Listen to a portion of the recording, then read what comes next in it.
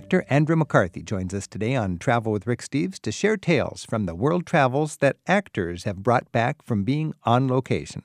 He's collected 33 memorable travel tales from other actors, screenwriters, and even a few TV personalities in an anthology called Lights, Camera, Travel, on-the-road tales from screen storytellers. Andrew, thanks for joining us. Oh, it's great to be here, Rick.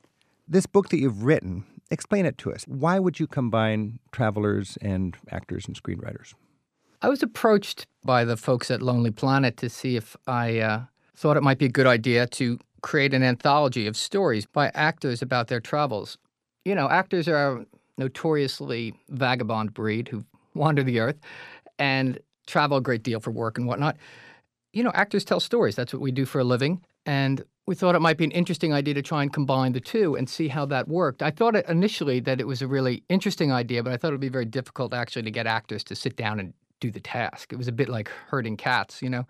But I reached out to a bunch of actors I knew, and I just said, we're going to put together this book. Do you have a travel story, one that changed your life, a place that something happened to you, whether it was funny, sad, moving, whether you came of age there, something like that. And 9 out of 10 of them leapt at the idea and go, yeah, I got one, instantly. Wow. And so we just said, okay, write it. Tell me your story. I think the actors love the idea of just being able to do what they do, tell stories in a way that is not the way they normally do it. But I mean, actors love stories. They know how to tell a story from A to Z. They know about characters and dialogue and all, and setting a place. And so I think they really jumped at the idea of communicating a different aspect of themselves that they really... It surprised me how effective the stories were and how well the book came off, frankly. It does make sense, doesn't it? Because actors have to share a story, and people is what really invigorates a travel experience, and actors get across these personalities. You said there's 33 different stories from 33 different actors and artists here. You said most of them had life-changing experience. Give us an example of somebody we might know who had a life-changing experience on the road and wrote about it for your book. Well, Alec Baldwin wrote a lovely story that sort of starts out the book about his experiences in Los Angeles. You know, Los Angeles is a funny place to an actor. It's either Mecca or the ninth ring, ninth circle, you know. So every actor has a very distinct relationship with Los Angeles, and Alec really captured that feeling about the place. You know, to a regular traveler, Los Angeles might be one thing, but to an actor, it's fraught with all sorts of different meaning. And I think Alec really captured that, and it captured his relationship to himself in show business and how that's tied into a specific place, and how over time that relationship changes. You know, it's interesting when we go back to a place over and over again over the years. You know this, when you go back to your places that you travel, something about it seems different, and it's not necessarily the place. It's our relationship to the place, or our relationship to how we see the world that starts to change. And I think Alec captured that beautifully in his story. I thought it was just very insightful. He said, if New York City's a river, Los Angeles is a lake. It's got no current. You have to row to get there. This was in his early days, and he just didn't like Los Angeles. He loved New York. That's where he thought the energy and the movement was. I have to say I agree with him. And in the beginning, he wrote about how Santa Monica Bay lifeguards are getting cancer because there's so much yuck in the water, and the air was like mustard gas, and it just really wasn't. He had to go there apparently for his work, but it wasn't quite the same. And then later he warmed up to it. Yeah, I think there's some, really interesting stories too in the book. There's one about this fellow named Dan Bukatinsky, who's an actor and a writer as well. He wrote a story about being in Ireland when September 11th happened, and the feeling of being far from home and what that felt like, and to be in a place, particularly Ireland, where there's such a strong connection to America. Everybody in Ireland has a relative in America. And what it felt like to be so far from home and yet sort of embraced and sort of babysat and taken care of while he was away. It was a really poignant story. And then how he was always afraid to go back to Ireland because it reminded him so much of that moment. And then him finally taking his family and going back to Ireland and sort of processing through that grief and that time, to using travel as a way to sort of deal with our issues in life, which I think, travel is a wonderful way of doing, helping us process things. And actors are predisposed to do that, I would think.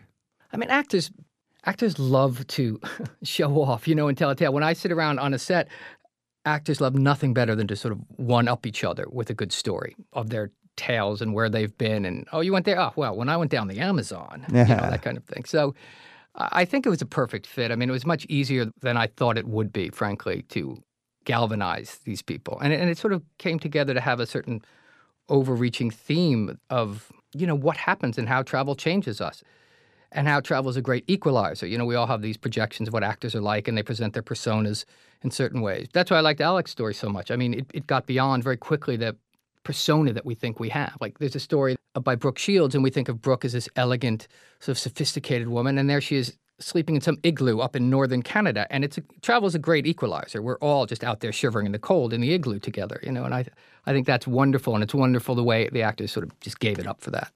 Andrew, we were talking about how there's so much on the road that you can brag about when you sit down with your friends and so on, and actors would do this just like anybody else. You and Don write in the introduction that filmmakers love to say making a movie is easier on the back lot, but richer on the road.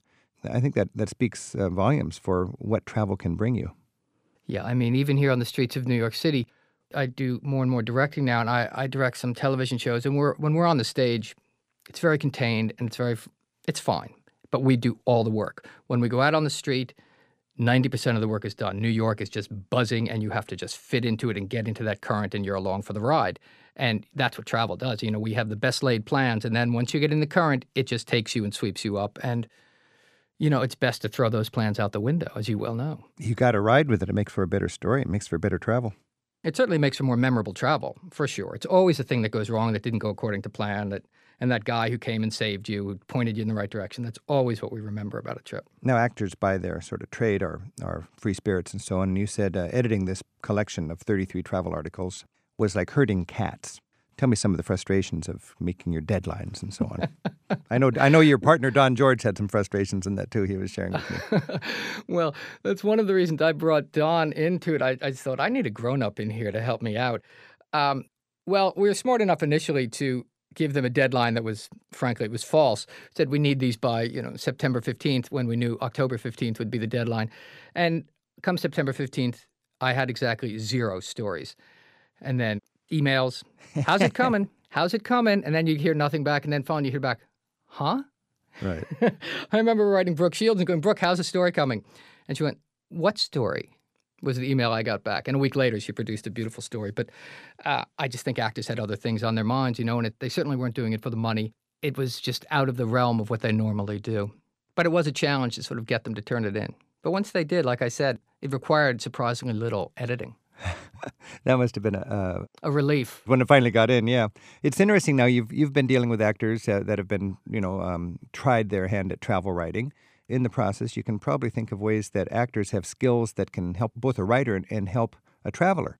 You write in the intro, Hollywood types are a nomadic breed, traveling with an eye for finding characters, observing details of behavior that can be logged away and stored for a future date, catching lines of dialogue that unlock a character. Andrew, in your life as a traveler, how can the skills that an actor hones be utilized to make travel more vivid and more rewarding? I just think if we stay curious and stay open to what's right in front of us, we often keep our nose in the guidebook and we think we know where we're going, and just stop for a second, look around, be where you are, and the world just opens up to us. That would happen even our own main street, but we are so used to it, we don't see it. But I think when we travel, if we can sort of give it up and be where we are and be open to the experience that's there to be had, it will be memorable and often life-changing. I just think we have to sort of give up our main plan often. You write that unlocking a character on the road is key to a good experience. It's always just connecting with people, isn't it? How do you do that, though? I mean, it's easy to say that. How do you do it? Can you help me? That's the first thing I say. I mean, I've never had anyone say no, and I always ask for help. Even if I don't need it sometimes, just to sort of break the ice with people, I just say, can you help me? And they go, oh, you're from America. Oh, I have a cousin in Poughkeepsie, and blah, blah, blah. And all of a sudden, you're at their house for dinner. I've had that happen a handful of times, and just being willing to say yes. I think the world is a much safer place than we fear. And when we get out there and start embracing it, wonderful experiences are there waiting for us. I often find asking for help just absolutely the greatest thing you can do, because you get it, and it just opens yourself up. And people want to help. Everyone has a pride about where they live to a certain degree, and they want to show the visitor, like, oh, come over here. I've had that happen tons. I found if you look lost, even if you're not lost, sometimes it helps. Mm-hmm. Absolutely. I do play a bit dumb, particularly when I'm writing. I'll play a bit dumb with people. Go, "Huh, I'm sorry, what do you mean?" And have them just sort of take me by the hand and guide me. And it's a very liberating experience. And I'm often brought in ways that I wouldn't have been. For sure, I'll play dumber than I am. So we've talked about there's great ways that the skills of an actor can help a traveler. Let's flip it around. Andrew, let's finish just with a thought. How can the skills of a good traveler help an actor in his work? I mean, the best thing an actor can be in his work is completely present and subjectively right in the moment. And it's the same thing for a traveler. Just look up and go, whoa, look at that. I'm going over there. I think they're the same thing. Words of wisdom. Andrew McCarthy, thanks so much and best wishes in your directing and in your acting and in your travel writing. Thanks, Rick. Each year, Rick Steves tour guides take free-spirited travelers on escorted tours all over Europe, one small group at a time. This year, you can choose from 36 exciting itineraries covering the best of Europe from Ireland to Istanbul, Paris to St. Petersburg, and practically everywhere in between. For a free catalogue and Rick's Tour Experience DVD, visit the tour pages at ricksteves.com.